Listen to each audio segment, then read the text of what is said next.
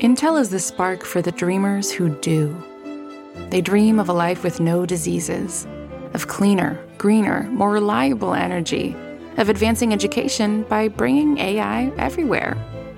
Intel is the spark to start something new, to know that no dream is too daring when you have the right foundation. It starts with Intel. Learn more at intel.com/starts. It's not another Buffalo podcast with John. And we're all in a lot better mood this week, so I'd expect the over-under to be much lower than 19 bleeps. Brando. My sister was saying that when Pat was giving the hero of the drought and he stumbled and said Ryan Fitzpatrick and started dropping all the F words, she was playing the show at her job in the hospital and everybody was cracking up. The nurses were dying laughing. And Pat. Crazy thing about this player is he is a very fertile man, okay? So one record that he is in second place for, having a ton of children. Ryan Fitz. Oh, Jesus Christ. Dude. All right, what's up? Welcome to Not Another Buffalo podcast. Brando and Pat, how you guys doing? Oh, we are living. Pat, what about you? Living the dream as usual? Yep. We're alive, man. We're blessed to be here. I just put my hand on my chest and my heart's still beating. So, whatever. There you go. Hey, we get to talk about the Bills, man. About a good Bills team. The setup for this episode is fun because Brandon's in Buffalo and Pat and I were just hanging out and recording some music. And so it's, believe it or not, it's harder to do two people in person and one person virtual. So we had to go full on 3-person virtual. So, take this for a dynamic. I'm in my parents' basement. Pat is in my childhood bedroom and Brandon is in the 716. So that's the setup for today. There's some really cool guitar wallpaper. Oh, that's hilarious. But anyway, so celebrating a Bills win this week. I'm sure we expected it, but then again, this year, tons of unexpected things have happened and really starting to hit that transition into December and the NFL season, which is the critical point of the year. So how you guys feel about the Bills? Do you think, I know the Saints were depleted, so it's kind of hard. A lot of people were saying we didn't learn anything from this game, and I can totally understand that. But do you guys at least feel optimistic? And the Trey White injury is absolutely devastating. I'm sure we'll talk plenty about that and how that affects the ceiling for this team moving forward and stuff like that, because he's obviously such a big piece of that defense. But other than that, how was the win for you guys? Did you guys have a good time watching that on Thanksgiving? Yeah, man. The Thanksgiving Day game is something I'm absolutely a fan of. I love that they play away. I love when it's in the afternoon, and I love that the Lions play early because my family and I are always watching that game. So it's always a good day of football for me. The thing is, it was really funny because I was talking, Nate and Holly came over for the game and we were watching it. And I was talking about how I wanted to name Tony, my cat, after a player on the Bills. And I kept saying, I was going with Wally or Levi for Levi Wallace. Yep. And I was I was going to name him Trey because Trey's my second favorite player besides Josh Allen. And I was but I already know Trey and I see Trey too much to have my cat also be named Trey. Literally, I swear to God, man, 7 seconds after I said that, he tore his ACL. Oh. Right as the words are coming out of my mouth, the play happens. Then he hobbles off the field and they cut to commercial. They said he was down. And I pull up on my phone and I'm where's the update? Where's it? Within 6 seconds of cutting to commercial, somebody tweeted that he was walking off the field and I was praying that he would be fine because they were how do you get instant updates? And I was you have no idea how many of the Bills content creators that I follow on Twitter. It comes fast. So I was quite disheartened to see that. But, I think we're built to overcome something like this. We have the best safety duo in the league. We don't play a lot of man-to-man. Levi's a baller. I love Trey. He's super nice. Every time I've ever met him, he's a super nice guy. He just such a joy to be around. And he brings that to the locker room. But I think Poyer and Hyde are going to step up. Levi Wallace is battled, and whoever they use on that second cornerback spot, they don't really have any big time receiving threats coming up. So I think they'll be all right. No threats except for all the guys in Tampa Bay. But yes. Yeah, but Tom Brady apparently doesn't throw to Mike Evans. So, but we're getting ahead of ourselves. That's 2 games ahead. But anyway, what else did you guys, Pat? I'll ask you. What did you see from the Thanksgiving game that you liked? Yeah, what players had a good performance? Well, I think more so than anything, I mean, I don't know. This is like a generic take, but I don't know. There's been so many games, especially like the Indianapolis game, where like Josh had 2 bad picks and he just never recovered. And I was just glad to see, the resiliency in this team. And then also, I mean, I don't know, man. I think Jermaine Edmonds kind of means a lot to the team. And when he's playing, like, they're significantly better on defense. So, I pray that Trey gets better. And, people forget the dude's his class valedictorian. If it comes down to him having to teach other players, I think that he could be really good at that too. That's a very good point, Pat. You see Trey White put the coaching hat on now just so he can be included, right? Because he probably loves these guys. Yeah, I definitely think there's a lot of value for him in that role as well. And certainly he was already doing that even when he was, 100% healthy. But yeah, I mean, it's next man up. And I'm sure once we get into our New England preview, we'll talk about the Bills that are coming back from injury as well. That might fill a couple holes that they've been missing these past few weeks. But yeah, I don't know. I was impressed. Josh had a good game, but particularly Ed Oliver had a really good game for me. Yeah. Like he was kind of the player that really kind of stuck out. He was this guy scoring his matchups, and they got to score him a sack, dude. That was a terrible assessment when they gave him a half sack, dog. Like, come on, give him a full sack. I feel so bad for the guy, but sorry, man. I'm going to cut you off. He's had like 3 or 4 full sacks called back because of penalties and stuff like that. So it was nice to see him finally get one that counted on the stat sheet. But sorry, man. I was that ice. Pat, do you need me to like get you some water? Oh, it was ice. Anyways, all right. No, I'm good. Yeah. Wait for that ice to melt, and then you got some more water. Yeah, dude. Patience. Like second drink. Yeah, well, the other thing is, and I don't know if you saw it a lot in this game or not after Trey went out, but that D line is going to be so important now, even more than it already was, because I feel like they don't do it generally. They don't bring a lot of pressure too often. They'll send one or 2 linebackers here and there, but I feel like they're going to definitely continue to play this zone and hope that they can get pressure with their D line and use that extra blitzer to, help out Dean Jackson, Levi Wallace, or even Cam Lewis will probably get some snaps. Yeah, as Buffalo product, UB guy, which is cool. And these guys have been groomed for this. They were drafted. They have practiced against the best receivers in the game. That counts for something, right? But even you said in that game, like Ed Oliver stepped up. We don't need to worry about any cornerbacks if we're going to take the quarterback down in 3 seconds or get pressure on him. Like you saw with Josh, the way that they were able to neutralize Josh which really sucks. This stat from the game where Josh had his first red zone interception of his career. Yeah.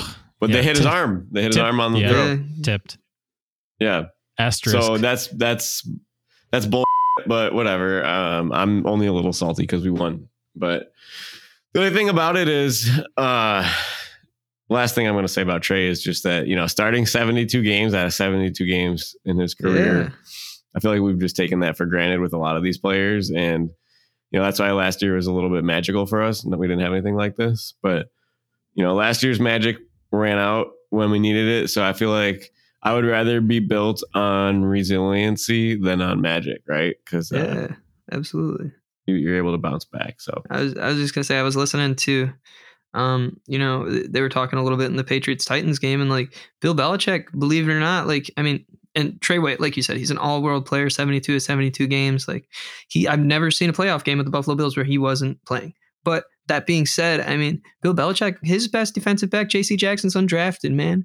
Like, and Belichick is the first one to say that in the NFL, a lot of responsibilities, when game planning against him, has to do with the intermediate pass game, because that's where they're best right now. So, I mean, I feel like, obviously I don't think we're going to find a JC Jackson diamond in the rough, but like I mean, I would only think it's practical that, you know, there could be some success, and that there's been guys who have come from, you know, less polished situations than Dane Jackson and still performed as well. And like he almost beat out Levi Wallace in training camp. So I'm still holding out hope. Yeah. And the other thing that I'll say about this too is Trey White is absolutely irreplaceable.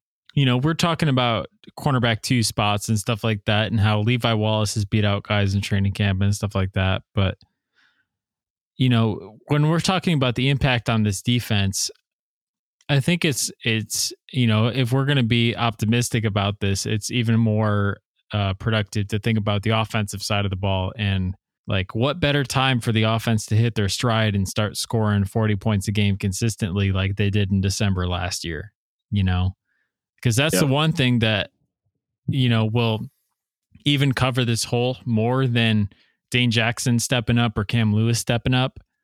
The biggest thing that'll cover that is the offense scoring 40 points, and it not mattering if the defense gives up 30, you know? And not that I'm saying that's what you want on week to week, but if the Bills can hit their stride on offense and be borderline unstoppable, then yeah, we can give up some ground in the passing game. And, you know, also the other side of this too is people don't throw at Trey White. Offenses scheme to avoid him. So now if you're taking that out, then maybe that gives a little bit more opportunity for the pass rushers of the other team. Maybe, I mean, the strength of the Bills defense has always been pass defense, and they've been vulnerable to the run. And we saw that in the Colts game. So maybe now that they don't see Trey White there at corner, you know, maybe they're thinking, okay, now we're going to go a little bit more pass heavy. And I think that might even work to the Bills' advantage because they've still got 2 great safeties. Levi Wallace is great NFL corner, even at cornerback 2. And absolutely. And certainly our nickel corner, Taron Johnson, is cream of the crop. So, but you think they'll play more 4-3 now? No, I really don't think so. I think they're going to stay in the nickel. Taron Johnson is best in the nickel. They're not going to move him outside. I think they're going to stick to their strength because the rest of the defense, it's not just Trey White. Trey White wasn't the reason that they're in nickel. Nickel is just a good defense to be in when you're trying to stop the pass. And, you know, in a league where it's primarily stop the pass because that's what can burn you. I mean, it used to be run and stop the run, but I mean, it's 2021. The NFL is based on pass heavy offenses. If you have a great nickel corner, that can really win you some matchups. So I think they're going to continue to do that, do what they're good at, keep Taron Johnson inside, because if you move him outside, like I saw Sal Capaccio talking about this on Twitter, if you move him outside, then you're creating another hole in your defense. So keep him doing what he does good. This is my take on that, because I feel like if you have Matt Milano, Tremaine Edmonds, and AJ Klein as your 3 linebackers, you don't sacrifice that much. Well, I guess the question is another trio of that's linebackers. True, but you're thinking about, so those 3 linebackers look really good on running downs.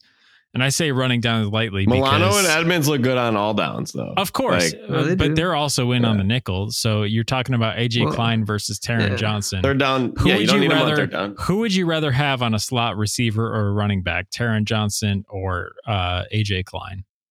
Well, and I mean, if they want size too, they could go big nickel with Saran Neal too. I feel like that's something that, you know what I mean, short of using a 4-3. I mean, like Brando said, I mean, I don't think Saran Neal's going to come up there and, you know, make many plays at the line of scrimmage, but I don't know. Yeah, I just feel like being able to mix it up, but they're creative. We have good coaching staffs that know how to get the best out of their players. So and 100%, we're talking about what they're going to do most of the time. So I certainly will see situations where Saran Neal's coming out in the big nickel, like you said, Pat. And also we'll see situations where they're going into the 4-3 with 3 linebackers and putting AJ Klein on the field as well. So, I mean, it's almost a mute point because you're thinking about what they're going to do the most. And I think they're just going to stay with their base nickel with Taron Johnson and put Dane Jackson in their corner. I think that's what we're going to see the most. That's what I was just going to say, John. It's a mute point because you're going to see what they do the most. My favorite analogy for this is, right, it works. They obviously work with what they have so far for their entire career with Trey White. But, you know, if you put a boat, and you gentlemen have all been on a boat with me, at the same time. And we have never sank. Knock on wood. But if you think about it, and there's a hole in the back of the boat and you just drive faster, you're not going to sink, right? There's no water's going to go in the hole in the back of the boat because you're just gunning it, right? Water's going out the back because your offense is going full throttle. So if you have some holes, like you said, the best way to clog those holes, just go faster, like score more points, push that throttle up. As long as it's not like, some iceberg Titanic where they take out the front of your boat and you just drive it underwater. But, thankfully that's never happened to us. So, like I said, and you said it, anybody who watches this team should say it. Just let them score more points. Score more points is our best defense. That's fine. Yeah, 100%. I think that's the day right there. So I think we're on board with that. But also, speaking of this, sorry to cut you off there. I just want to say happy birthday, Stefan Diggs. Love you. Happy birthday. Happy birthday, more. Stefan He Diggs. looks great, man. Yeah, Brando Yes. had a birthday recently, and I thought he was going to start singing it to himself, and I was like, "That's next level, bro." No. Bro, I will never, ever sing happy birthday to myself. Yeah, Well- no, it's embarrassing enough when you get happy birthday sung to you. Like, that's the most awkward moment of the year for everybody. I feel like when, 3 to 7 people are singing happy birthday to you and you're sitting there wondering what the hell you're supposed to do. Birthdays as a twin have a different dynamics. I don't know. That's a true. whole nother Especially story. when you're not the favorite Yeah. twin in the family. No, definitely. She listens. She's an avid listener. Well, yeah. I'm thinking like what you guys said about scoring points here, and I'm looking at the box score from last week. The Titans had 2 100-yard rushers, and it looks like Dontrell Hillard, dog was averaging 11 yards a pop, and Dante Freeman 109 yards on 19 carries for 5.7 a pop. Like, is there a possibility we can run on this team? What do you boys think? I mean, it seems like pass defense is one of their strengths. So, Pat, I think that's a great point. So let's lead off the next segment with that after we get through the Sabres update. But Brandon, you got this. You got the Sabres update. I do. It's time for the weekly Sabres update. Guys, I recently had to start dressing up for work again. So I had to check out Marshall's, and I got this really cool polo. It's like this navy blue gray Sabres polo, and it was only $9. They also lost, I believe it's 7-3 tonight, and that's all there is. 7-4. 7-4. Oh, 7-4. My bad. Yeah, I don't know. This has been your weekly Sabres update.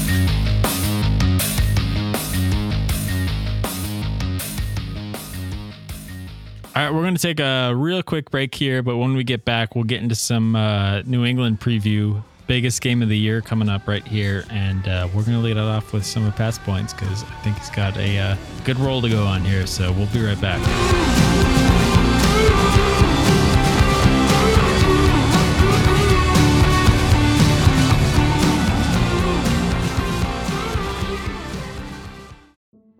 Intel is the spark for the dreamers who do. Those with ambitious, out-of-reach ideas begging to become real solutions. They share a vision for how our world and our lives can thrive when bold thinking meets strong silicon. They dream of a life with no diseases, of cleaner, greener, more reliable energy through the power of supercomputing. They dream of trust and privacy for all, of advancing and expanding education by bringing AI everywhere. Intel is the spark to start something new, to build something better, to know that no dream is too daring when you have the right foundation. It starts with Intel. Learn more at intel.com/starts. Hey, it's Kaylee Cuoco for Priceline. Ready to go to your happy place for a happy price? Well, why didn't you say so? Just download the Priceline app right now and save up to 60% on hotels. So whether it's Cousin Kevin's Kazoo Concert in Kansas City, go Kevin, or Becky's Bachelorette Bash in Bermuda, you never have to miss a trip ever again. So download the Priceline app today. Your savings are waiting. Go to your happy place for a happy price. Go to your happy price, Priceline. Talking to myself and I'm feeling just fine. Talking to myself. All right. So, Pat, you had a pretty good point there talking about teams being able to run on New England. We definitely saw that in this past game with the Titans. They had, you said, 200 plus yard rushers. Yeah, the Titans had a guy who had 11 yards per pop. And these are two backup running backs. Now, I don't know. I don't want to get ahead of myself. I just thought, I'd ask you guys what you felt about that. I have a take on this, but John, you can go first. Yeah. Well, I just want to ask the question. Does anyone have the stats pulled up, or can we pull them up? Like, I want to, like, New England's rushing defense this year. Is that an anomaly, or is that a trend for them? It says they're moving towards the top 10. In rushing yards against? It's interesting because guess what team is first right now, Don? Team is first in what? Rushing yards against? Like most rushing yards given opponent up? rushing yards per game. Who gives up the least rushing yards per game? I don't even know if I have a good guess for this. You're gonna laugh. Is it the Pats, dude? I feel like Buffalo was actually near the top for this at one point, but I don't think they're they still are there. fifth. The Bills are fifth. New England is 20th, but I'll just give it to you. It's Tampa.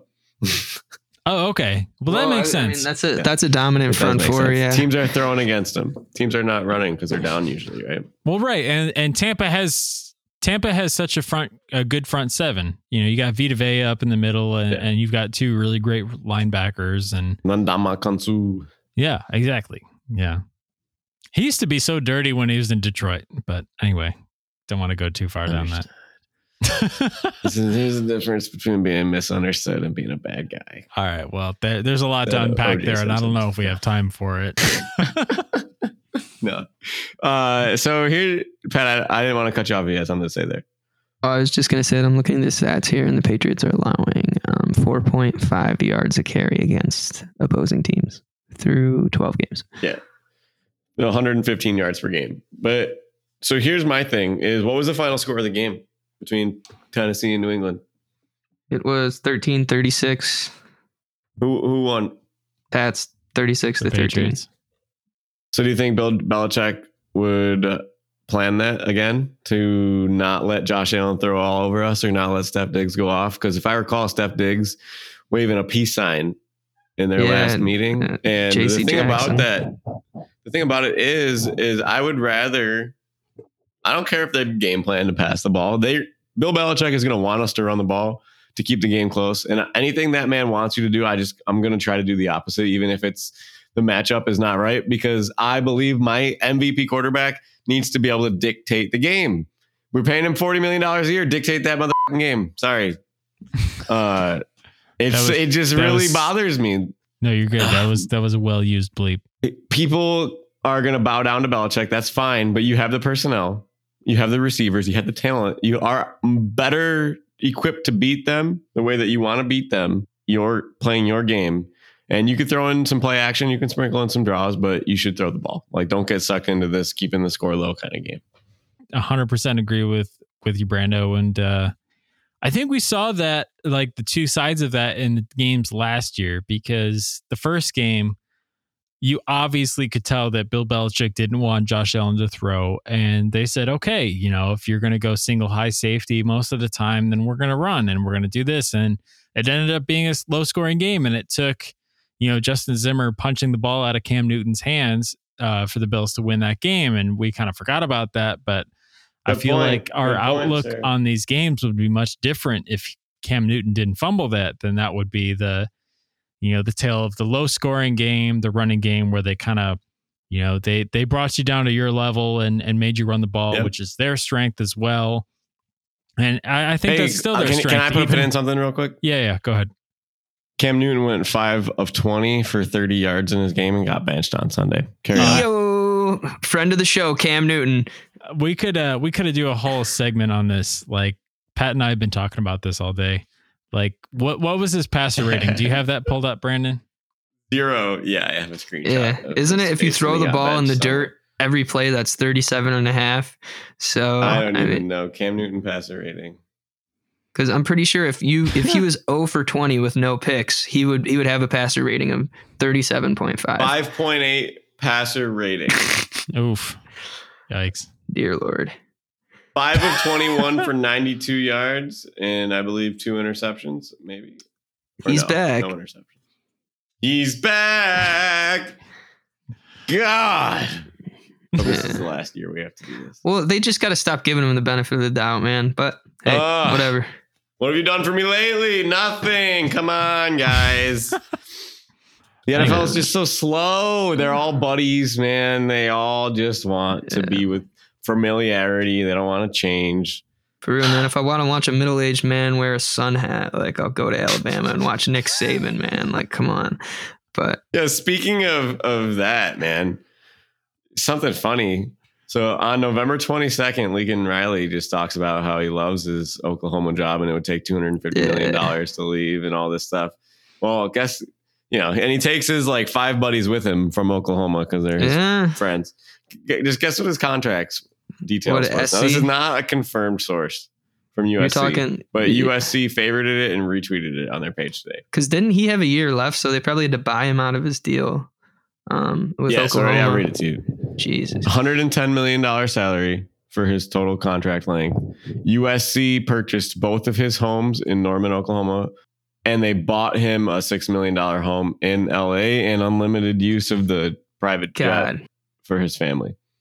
That's disgusting, dude. And people pay tuition at University of Oklahoma and University of Southern Carolina, so this guy can go and play musical chairs with his quarterbacks. I mean, Kyle Rattler's going to be talking to a shrink for the rest of his life because old Lincoln Riley couldn't make up his mind, man. Like, I've never heard of a coach getting paid that much. Nick Saban doesn't get paid that much. Like, I'm sorry, taxpayers of California. Like, that sucks, man. And I'm sorry, the tuition dollars, man. Yeah. Well, I heard Cliff Kingsbury, if he doesn't make the playoffs this year in Arizona and get an extension, they've looked into him at Oklahoma too. Yeah, I saw that too. I feel like that's just ploying. Cliff Kingsbury is like, hey, Arizona, you should hook me up with a deal here. This is on the table. It's like telling your girlfriend you got hit on by a girl at a bar, but literally all a girl ever has to do anywhere is just to walk in public and men flock her. So it's like, okay, you had a girl hit on you one time, but like, it is what it is. But yo, funny tweet. I saw this.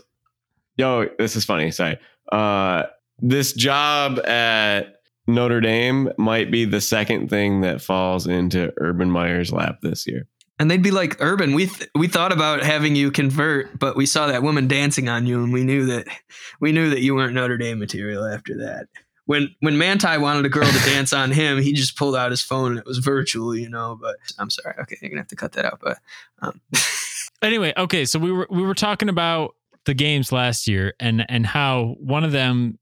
Bill Belichick definitely did dictate what the Bills were going to do. And then the second one, they just passed all over them and ran up the score and had a really entertaining game for us on Monday Night Football as well.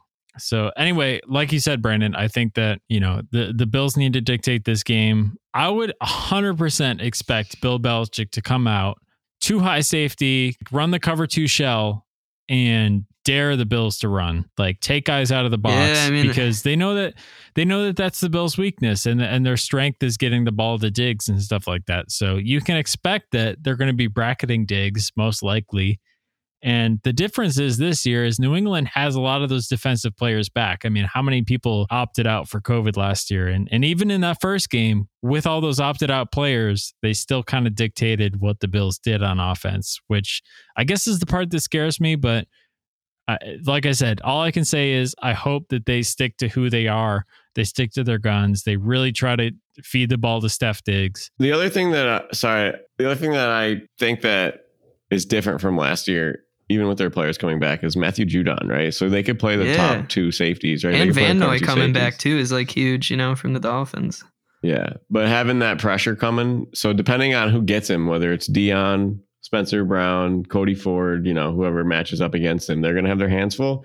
And even if you have Matt Breida out there for that speed element to maybe kind of chalk up the middle of the field a little bit with those cover 2 safeties,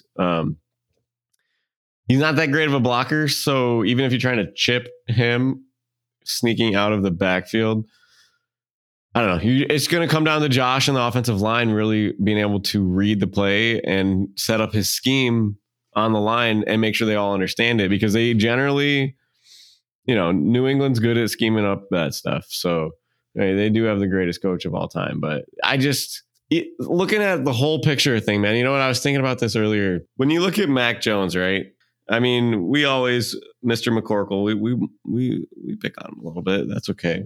But when I look at Josh, he's our soulmate in this city. Josh in shorts, Josh and Stefan, BFFs. They're not perfect always. Josh can get a little wild, but just like everybody, it happens to the best of us. But he always has those good intentions, right? He's your guy who's got your back. He's there to play for you. And the thing is life comes at you hard and he adapts, right? He's good at making plays on the fly. He'll be the guy that we have forever. Mac Jones, I just think he's like your rebound after Tom Brady, right? So cool. He got himself a good girlfriend, right? Bill Belichick has got himself a new partner. He's all right. And that's okay. It's okay to be to date somebody that you don't find as your soulmate, right? And they are going to find success. They're not unhappy. They are totally fine. They are pretty good on some days. They don't have terrible days, but that's why they're around. But guess what?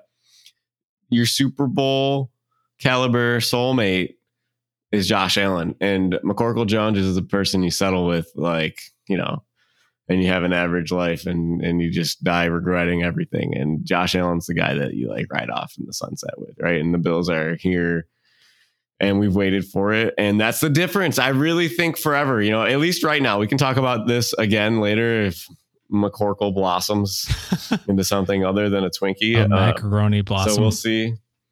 Yeah, but right now, that's the edge. I don't care what you say to me. I don't care any sort of stats. The point differentials, they're all really close. The turnover margin is down. They have more turnovers than us. So we'll see. But I'm going to put it on. I'll take Josh over Mac.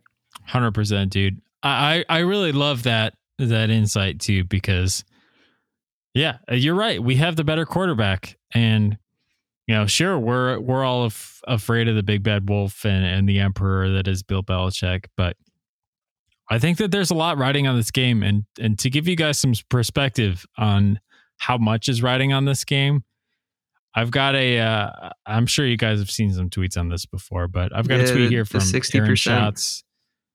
Yeah, at FO_A shots. I'll let you guys spell that on your own. But anyway, so just to give you guys an idea of how much is riding on this game, and this is really mind-blowing because after this game, the Patriots and Bills still have a matchup left after this. But to think about how much this game could swing things, here are the percentages for the number 1 seed based on if the Patriots or Bills win on Monday Night Football this coming week. So if the Patriots win, according to these sims, they have a 61% chance of getting the number 1 seed. Second is Ravens at 18%. Then Titans at 7%, Chiefs at 7%, Bengals at 2%, and Bills at 2%. So if the Bills lose this game to the New England Patriots, you're looking at a 2% chance of the 1 seed. And also, that's not even thinking about their So chances. You're saying there's a chance. Yeah. I mean, that's a chance that we've always gone on, but we're better than this. We're a playoff team. We're not a drought team. Do you have the odds of winning the division if we drop this game though? I don't have that in front of me. It's still not bad. We would have to. But again, it takes a hit. There's a pretty big swing there. This is for the number 1 seed. So anyway, AFC number 1 finish seed. Finish your stat, John. Yeah. This is if the Bills win. So if the Bills win, Ravens have a 28% chance of the 1 seed. That's the number 1. And Bills have a 20% chance of the 1 seed. Then the Patriots 16%, Titans 15%, Chiefs 10%, Bengals 6%. So if you're looking at a swing there, the Pats, if they win, is 61%. If they lose, is 16%. Bills, if they win, is 20%. If they lose, is 2%. And honestly, 20% is according to the Sims and stuff like that, but it's a huge win. I mean, if you're thinking about winning that game and how much it would do to win 2 games against the Pats as well, along with the other matchups, because I know Paz is talking about this. We got the Jets still, we got the Panthers still. So the 1 seed is very much attainable. And the Falcons. But I mean, they've got more to lose than what they have to gain, and they've got a lot to gain. So that's my only point. But Brandon, go ahead. I feel like the Patriots definitely have more to play for in this game, because it's weird that it's just a weird dynamic with them, because they lost to Miami week 1. So they could have a better conference record, but we could have a better division record. So we could still lose this game, but then win the next one, because as long as we beat the Jets at the end of the year, we would have a better AFC East record. So it gets real confusing now, though, because Miami could make the playoffs. They're only a game back. All of these 4-loss teams are clunkered in here with New England, and Tennessee's fading. But this is, if you look at these teams that are grouped together, I would rather be the Bills and the Chiefs 10 out of 10 times, because Lamar's been good, but they've shown weaknesses. They played a clunker of a game the other night, and all those injuries on the defense. But then you look at, they're all flawed. And out of all the flaws, I'd rather have the Bills' flaws, right? They pass the ball too much. They might take too many penalties, but I still would rather have this team than any of these other teams. And that includes the Patriots, because we have a higher ceiling. We have the highest ceiling. I really think that with Kansas City. But, if we win this game, it pretty much locks up the AFC East for us, because we would have to lose to the Jets and to the Patriots again. And we would have to lose 3 games to lose the division if we lost this game. Yeah, you're right. I mean, it's very possible that even if they win the division that route, that they'd be looking at the 3 or the 4th seed, possibly, depending on who gets hot, because you can say that it's hard for any of these teams to start looking at win out, but that one of them is. You can't say who at this point, but statistically, you can say whether you think it's the Ravens, the Chiefs, or the Bengals or something like that. One of those teams is going to get hot. I mean, because statistically, because of the matchups, the division races, all that stuff, one of them is going to. All these teams can't lose all of these games. And so, I'm with you. I'd most likely want to be the Bills in this scenario. So, yes, I mean, that statistic is very telling, though, because if you're thinking about number 1 seed odds, 2% after a loss, I would think in my mind, it seems like it'd still be higher, because you could still win the division. And when you win the division, you're at least a 4 seed. That's the lowest you could be as a 4 seed. If you lose the division, then the highest you can be is a 5 seed.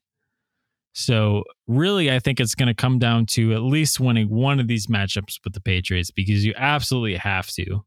It would be if you lose both of them, there's a good chance you might even miss the playoffs. Miss the playoffs, man. Yeah. So, but also, I wouldn't give a crap if we won the division at 10-7 or something with a trash record. As long as we're able to have a game. I mean, I guess just to have a game in the postseason in general, but regardless of a record, I think that. I mean, obviously we got blown up by the Colts at home in a regular season game, but last year I felt like it was a really, really I had never seen Buffalo's home field advantage in my lifetime play a factor in the playoffs. And like you guys were saying, I think that regardless of who's coming to town, you did last year. Yeah, that's what I'm saying, man. Last year was the Ravens.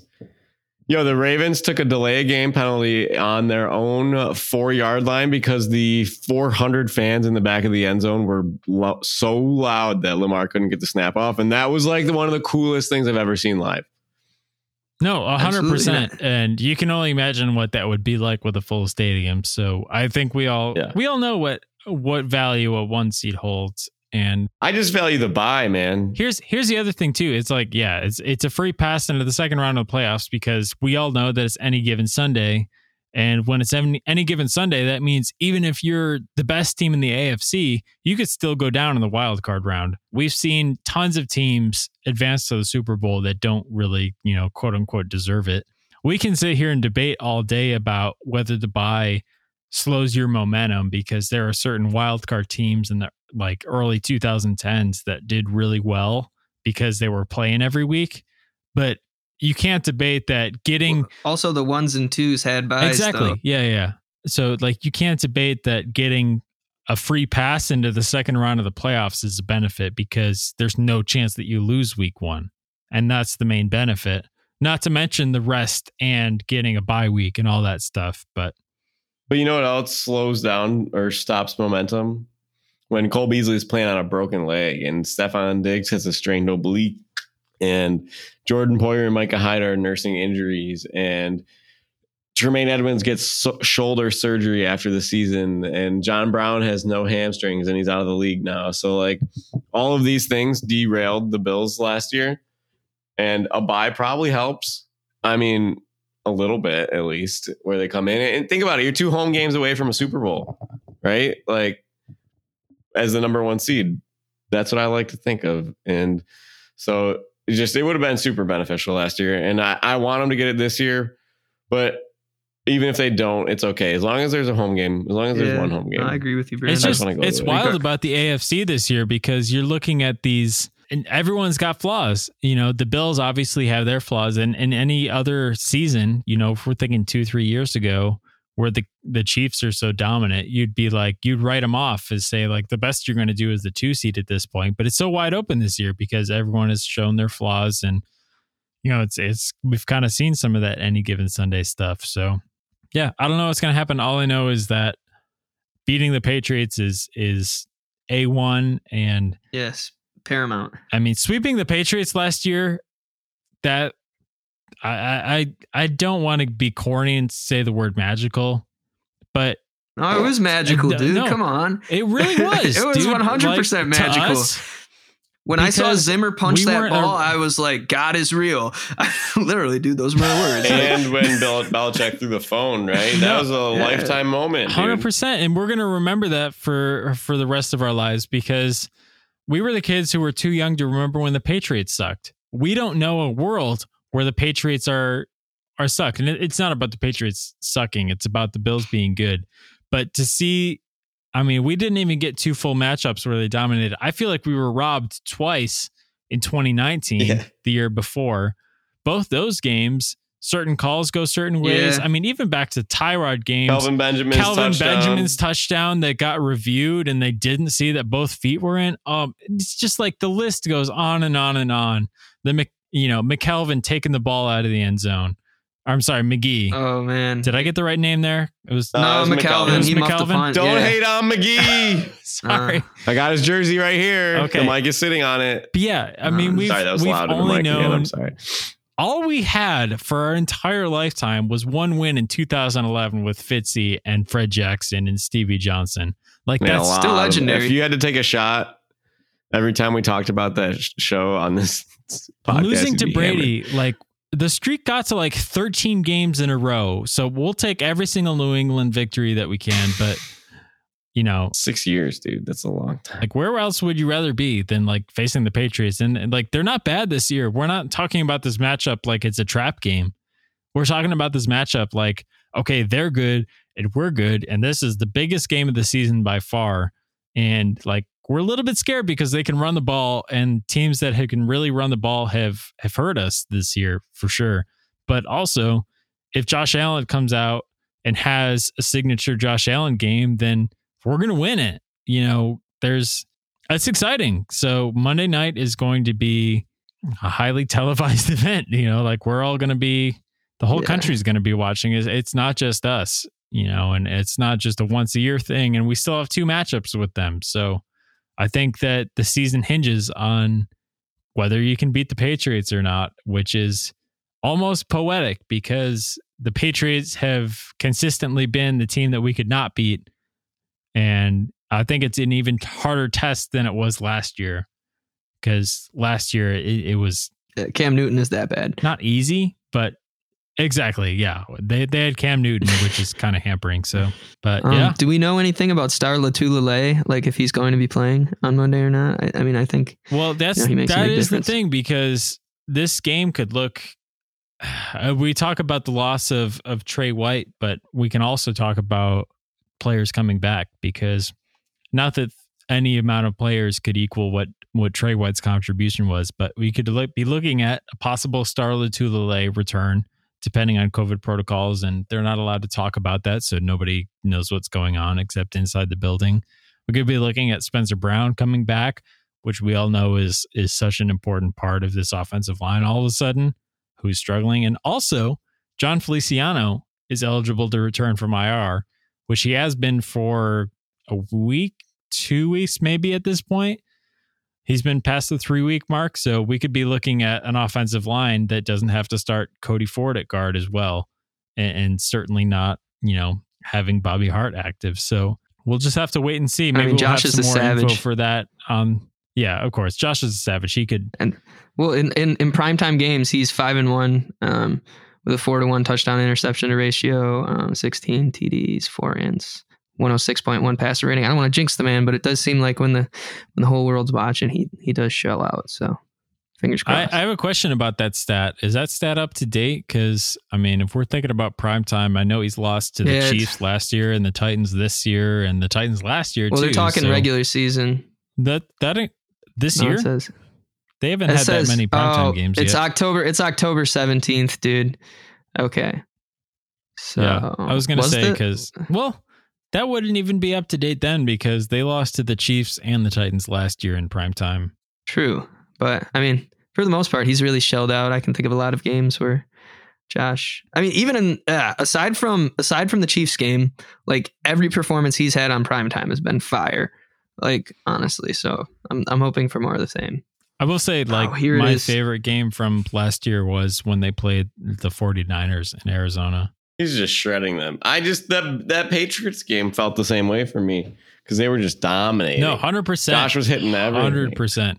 Like they could do no wrong. Like I want to see one more. I want to see it again. I guess it's a tale of two games. I think if they play the same type of game that they did against the Patriots with the first matchup last year, I think they might be in danger of losing. But if they play the second matchup, they're going to be fine. So hopefully they got enough stuff dialed up, and Bill Belichick can't really take away Stephon Diggs because that's priority number one for him. Do you think it's taking away Diggs or taking away Allen, right? It's Allen and Diggs together, but package deal. Is it Allen's rushing? Is it Allen's passing to other receivers? Like what if Diggs goes off but everybody else stays quiet, or it's Allen to Diggs because so if you're thinking of a singularity thing that he's going to take away scheme wise, it's Allen to Diggs because that's something that you can actually take away in a scheme if you're thinking about bracket coverage and stuff like that. Because you can do the too high shell, but I don't know if you're technically taking away Allen if you're forcing him to take underneath passes because that's something that Allen has shown that sometimes he showed that he hasn't been patient enough, but I think that that's something that he's learned. I think he's grown past few years. Like at the same time, he has grown, and there have been games where he's taken that, and if he keeps taking that, then that'll force the defense to adjust accordingly if they can slowly march down the field. So, Cole Beasley is definitely an underneath route kind of guy, and Emmanuel Sanders has obviously been great too. And Dawson Knox returning, he contributed mightily in that New Orleans game. So I think they have too much. I think he'll play a big part. I really think they do. They have too many weapons to really stop us. I really think that. Exactly. So I think that's true for every defense in the NFL. They're not every defense except for Pittsburgh somehow. Well, it was like John said though. You look at every good defense. I honestly don't even think Pittsburgh's defense let up 41 points to the Bengals. I think it's more like John said, like obviously they have some good players definitely, and I wouldn't want to face them again, let alone in the playoffs. But like at the same time, I feel like that's how the Jags beat us. That's how the Steelers beat us. It's just, I agree with you guys that like we have enough talent that it shouldn't come down to that. But I think that's when this team really struggles is when, I used to think this was like the dumbest saying ever, but when the ball is out of Josh's hands, or you know what I mean, when this team has to play one dimensional and Josh isn't taking stuff that's underneath. So fingers crossed it doesn't come to that, Yeah, because those games, 100%. Not only are they sad to watch, but they're they're boring and they're ugly. Wait, also, I don't know if you saw this. We have not talked about this. Let's hear it, Brando. I saw Forecast Predictor over Western New York for Monday. There's the lake effect model that they were predicting. They said if the winds carry the way that they do, that they can be set up for the conditions to have a big dumping of lake effect snow. And it said between 8 and 11 inches. Don't like that on Monday. So I don't like that either. That would be another. Yeah. Oh God. If we had a dome, we didn't have to worry about it. Oh my God. But again, this lesser team that could come in here with a run-based game plan and take it to us. But let's hope that doesn't happen. I think Josh could throw it through the snow as long as it's not super blizzard out. Yeah. I'll say this. This is my. No, you're right. If Nate Peterman could win a game in the snow. Yeah. Well, that's the thing is that's why Nathan Peterman can win in a game in the snow, because elements take good teams and bad teams and they lessen the gap between them. So You're right. No, it's true. You're right. Man. snow games for Buffalo were really great for 15 years when we had really bad teams, because good teams would come in and their talent would be lessened, and the gap between the two teams would be really like lessened. So you give yourself a bigger chance of having some freak game. But if you're playing in a dome, then you're taking the elements out of it. And if you're a team that throws the ball well and has a high powered offense and all this stuff, has a great kicker as well, then you're taking the variance out of it. So Hey, listen, I'll still say Tyler Bass could kick 60 yards in the snow. I don't care. Same, man. He's a savage. I hope so. I do have a But have a anyway, hero you're of the right, you're drought right. for my most hated Bills player of all time. So if you guys want to hear Dude, about that, I'm ready to hear it. I was actually about to Yes. roll the thing. So there we go. yeah, my least favorite Buffalo Bill. Please remove your hats, lift your drink, and shut your trap as we salute this week's standout of the drought.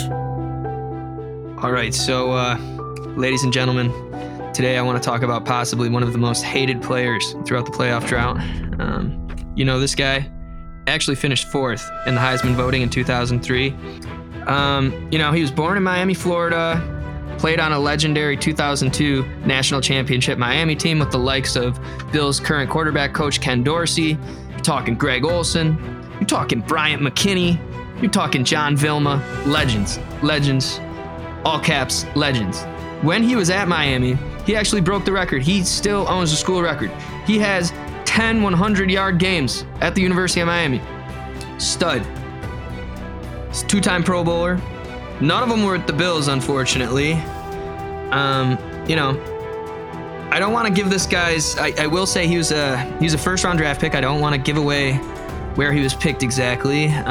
Career-wise, he played 11 seasons with 8,474 career rushing yards and 65 touchdowns. He scored 13 touchdowns, a career high as a rookie.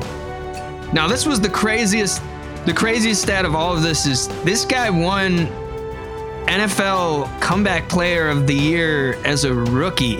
I've never even heard of that before. But apparently he had a terrible injury at the end of his college career, took out an insurance policy on himself. So not only did he get paid, but then he got paid again when he got drafted. Like I said, this guy is like notoriously hated in Buffalo. He's not a big fan of local cuisine. And, the man who immediately replaced him, obviously embraced that. So that's awesome. This guy, I remember watching him, and, he went to 2 other teams. And when he was at the Browns at the tail end of his career, he had a decent year. And I don't know if you guys have any ideas who it might be. So I'll turn it over. Go ahead, Johnny. Brandon, Well, I like to say I'll let you take this one. I was in JCPenney's once as probably a 11-year-old kid in 2006. And I had like a gift card, and I was like, Dad, I want to get a Bills jersey. They don't have any Lossman jerseys. Should I get a McGahee jersey? And he's like, no. Don't get this guy's jersey. Jimbo knew. And I was like, no, okay. And I really was kind of disappointed. But then I was like, am I more disappointed they didn't have a Lossman jersey? But at this point, Lossman's like kind of a bust, and Trent Edwards is on the roster. So it's like, well, you're kind of out of luck for jerseys there, which luckily I ended up getting a Marshawn Lynch one later on. But Willis McGahee would be the drought salute. And it's funny because he did break his leg, and he probably would have been a top 10 pick in the draft if he didn't break his leg in his college career right before the draft. I mean, a genius for taking out an insurance policy on his lower body, though, man. Like, props to him, dude. He got paid out a ton of money. But, Oh, he hurt his knee. What did he do? his knee, yeah. Fiesta Bowl in 2002. Yeah, tore his ACL, MCL, I don't know. Like, all the ligaments. Do you know who did it? No. San Diego Chargers. Oh, that's not old. I was going to say Quentin Jammer. Hey, Quentin had a He's the good one that did career. it. But, I mean... Famously tore all 3 of his ligaments in his knee. I don't know. That's why when I saw he was comeback player of the year as a rookie, I was like, yo, am I reading this right? Like, but, I don't know. And it's just like the whole, like the whole NFL thing about comeback player of the year. Yes, as a rookie, which is insane. So I've what never year heard of would it. that have been? Like 2003? 03, 04. 2004. Yeah. Isn't it? I've never heard of that except for Willis, but You know, I don't know. It's just like I'm seeing. I remember him going.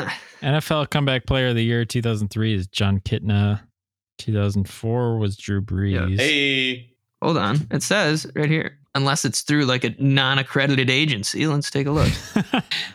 It says comeback. PFWA. Oh, Comeback Player of the PFWA. Year. Okay.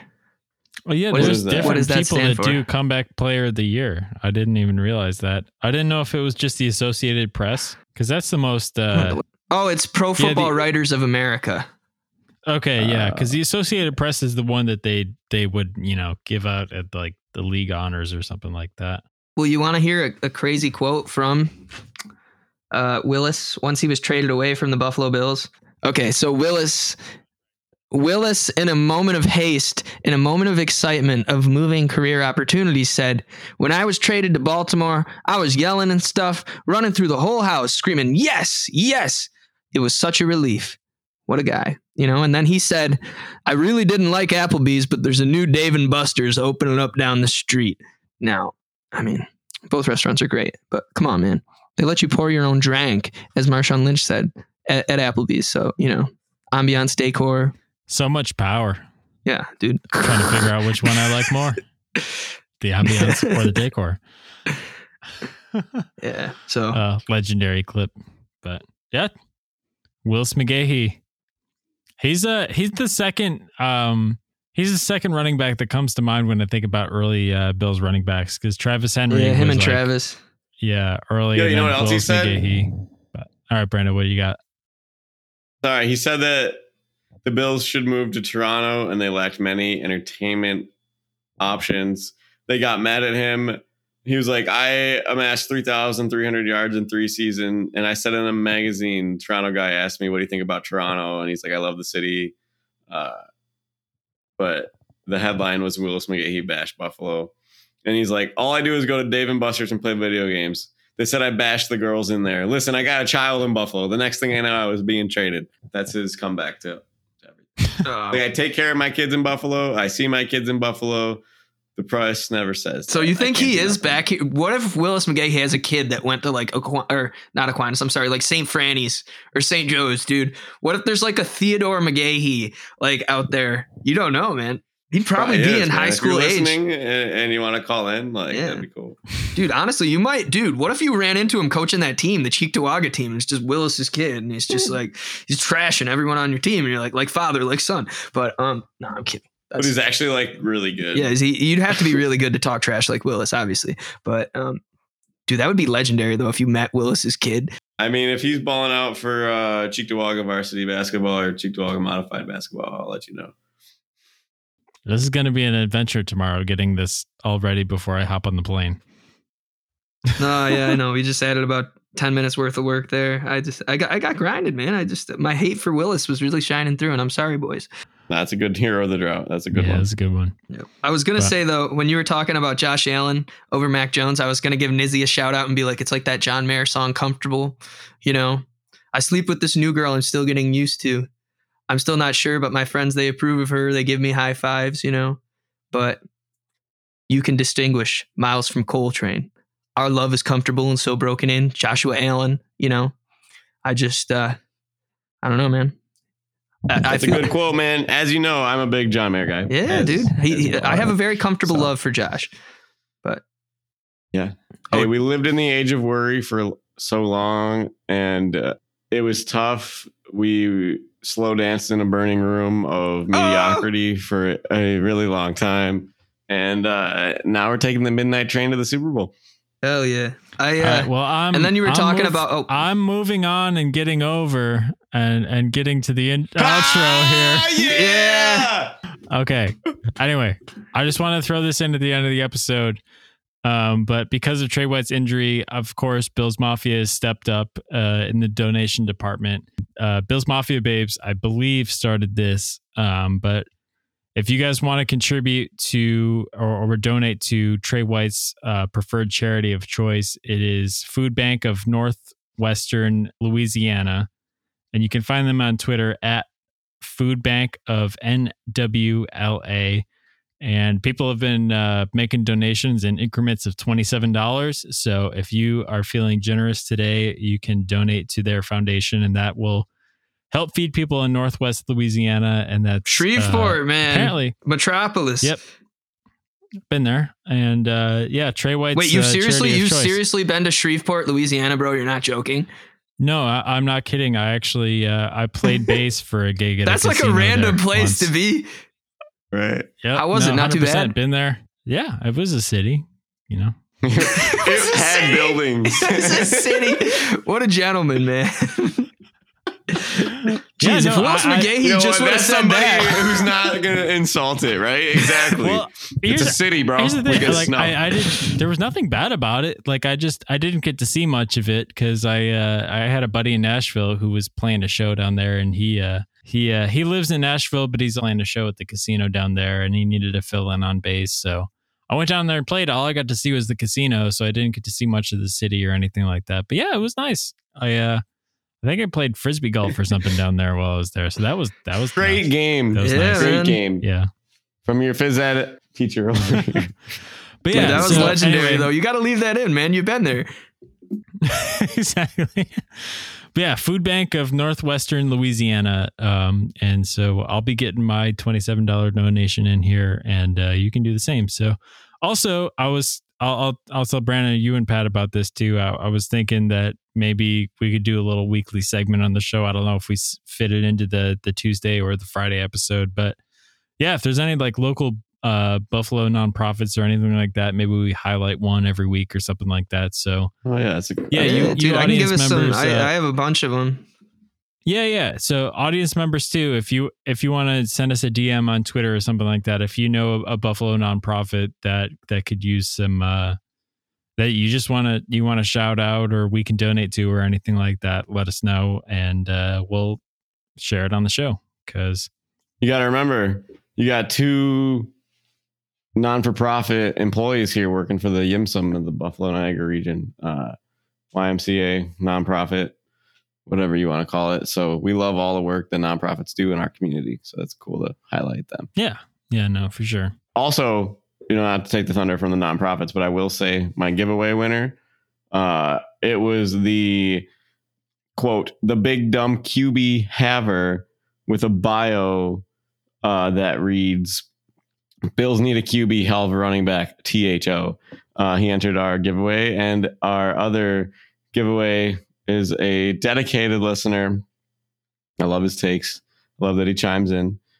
His name is Hogan Mejia, aka Big Chalupa 5000. We love so you, we got Hogue. 2 winter hats sent out to them for listening. Thank you for entering, and maybe we'll do another one closer to Christmas. But Yeah, sounds good. Hogan's the best. Dude, literally, love you, brother. Thanks for literally listening. might be top 10 humans on the planet. Anyway, but Yeah, dude, Yep, literally. he knows. Like, he knows. All right. Well, I think that's going to wrap it up. Well, for thanks this. again. Yeah. So this turned out to be a long episode. I thought this one was going to be like a 30-minute-er, and here we are in the second segment. Yo, we're so far past my bedtime right now. Yeah, I might as man, well I just stay up feel all night. so bad, bro. Like, you're gonna have to edit this shit forever, dude. I'm That's sorry. okay. I got ranting, dude, and man, that's my bad. You're okay. All right. Well, as always, you can follow us on Twitter at NotBuffPodcast, and send us your comments, DM us if you want something for us to talk about on the show. But we'll be back on Friday with Brando's Bets, and Brando's Bets hit this week, so we are back on track. Brando's Bets was 3 for 3. Yeah, We're driving in the Brinks truck, baby. Also, Brandon is the most humble person on this entire show. But yeah, so we'll be back. Hey, man, he's we'll a be back financial Friday with Brandon's advisor. Bets and our game picks. I'm not. Pat, you can't a say that. financial advisor. All right. Well, that opens us up legally, bro. all right. Also, when you lose that much, you gotta savor the wins. All right. Yeah, there you go. We'll see you guys on Friday.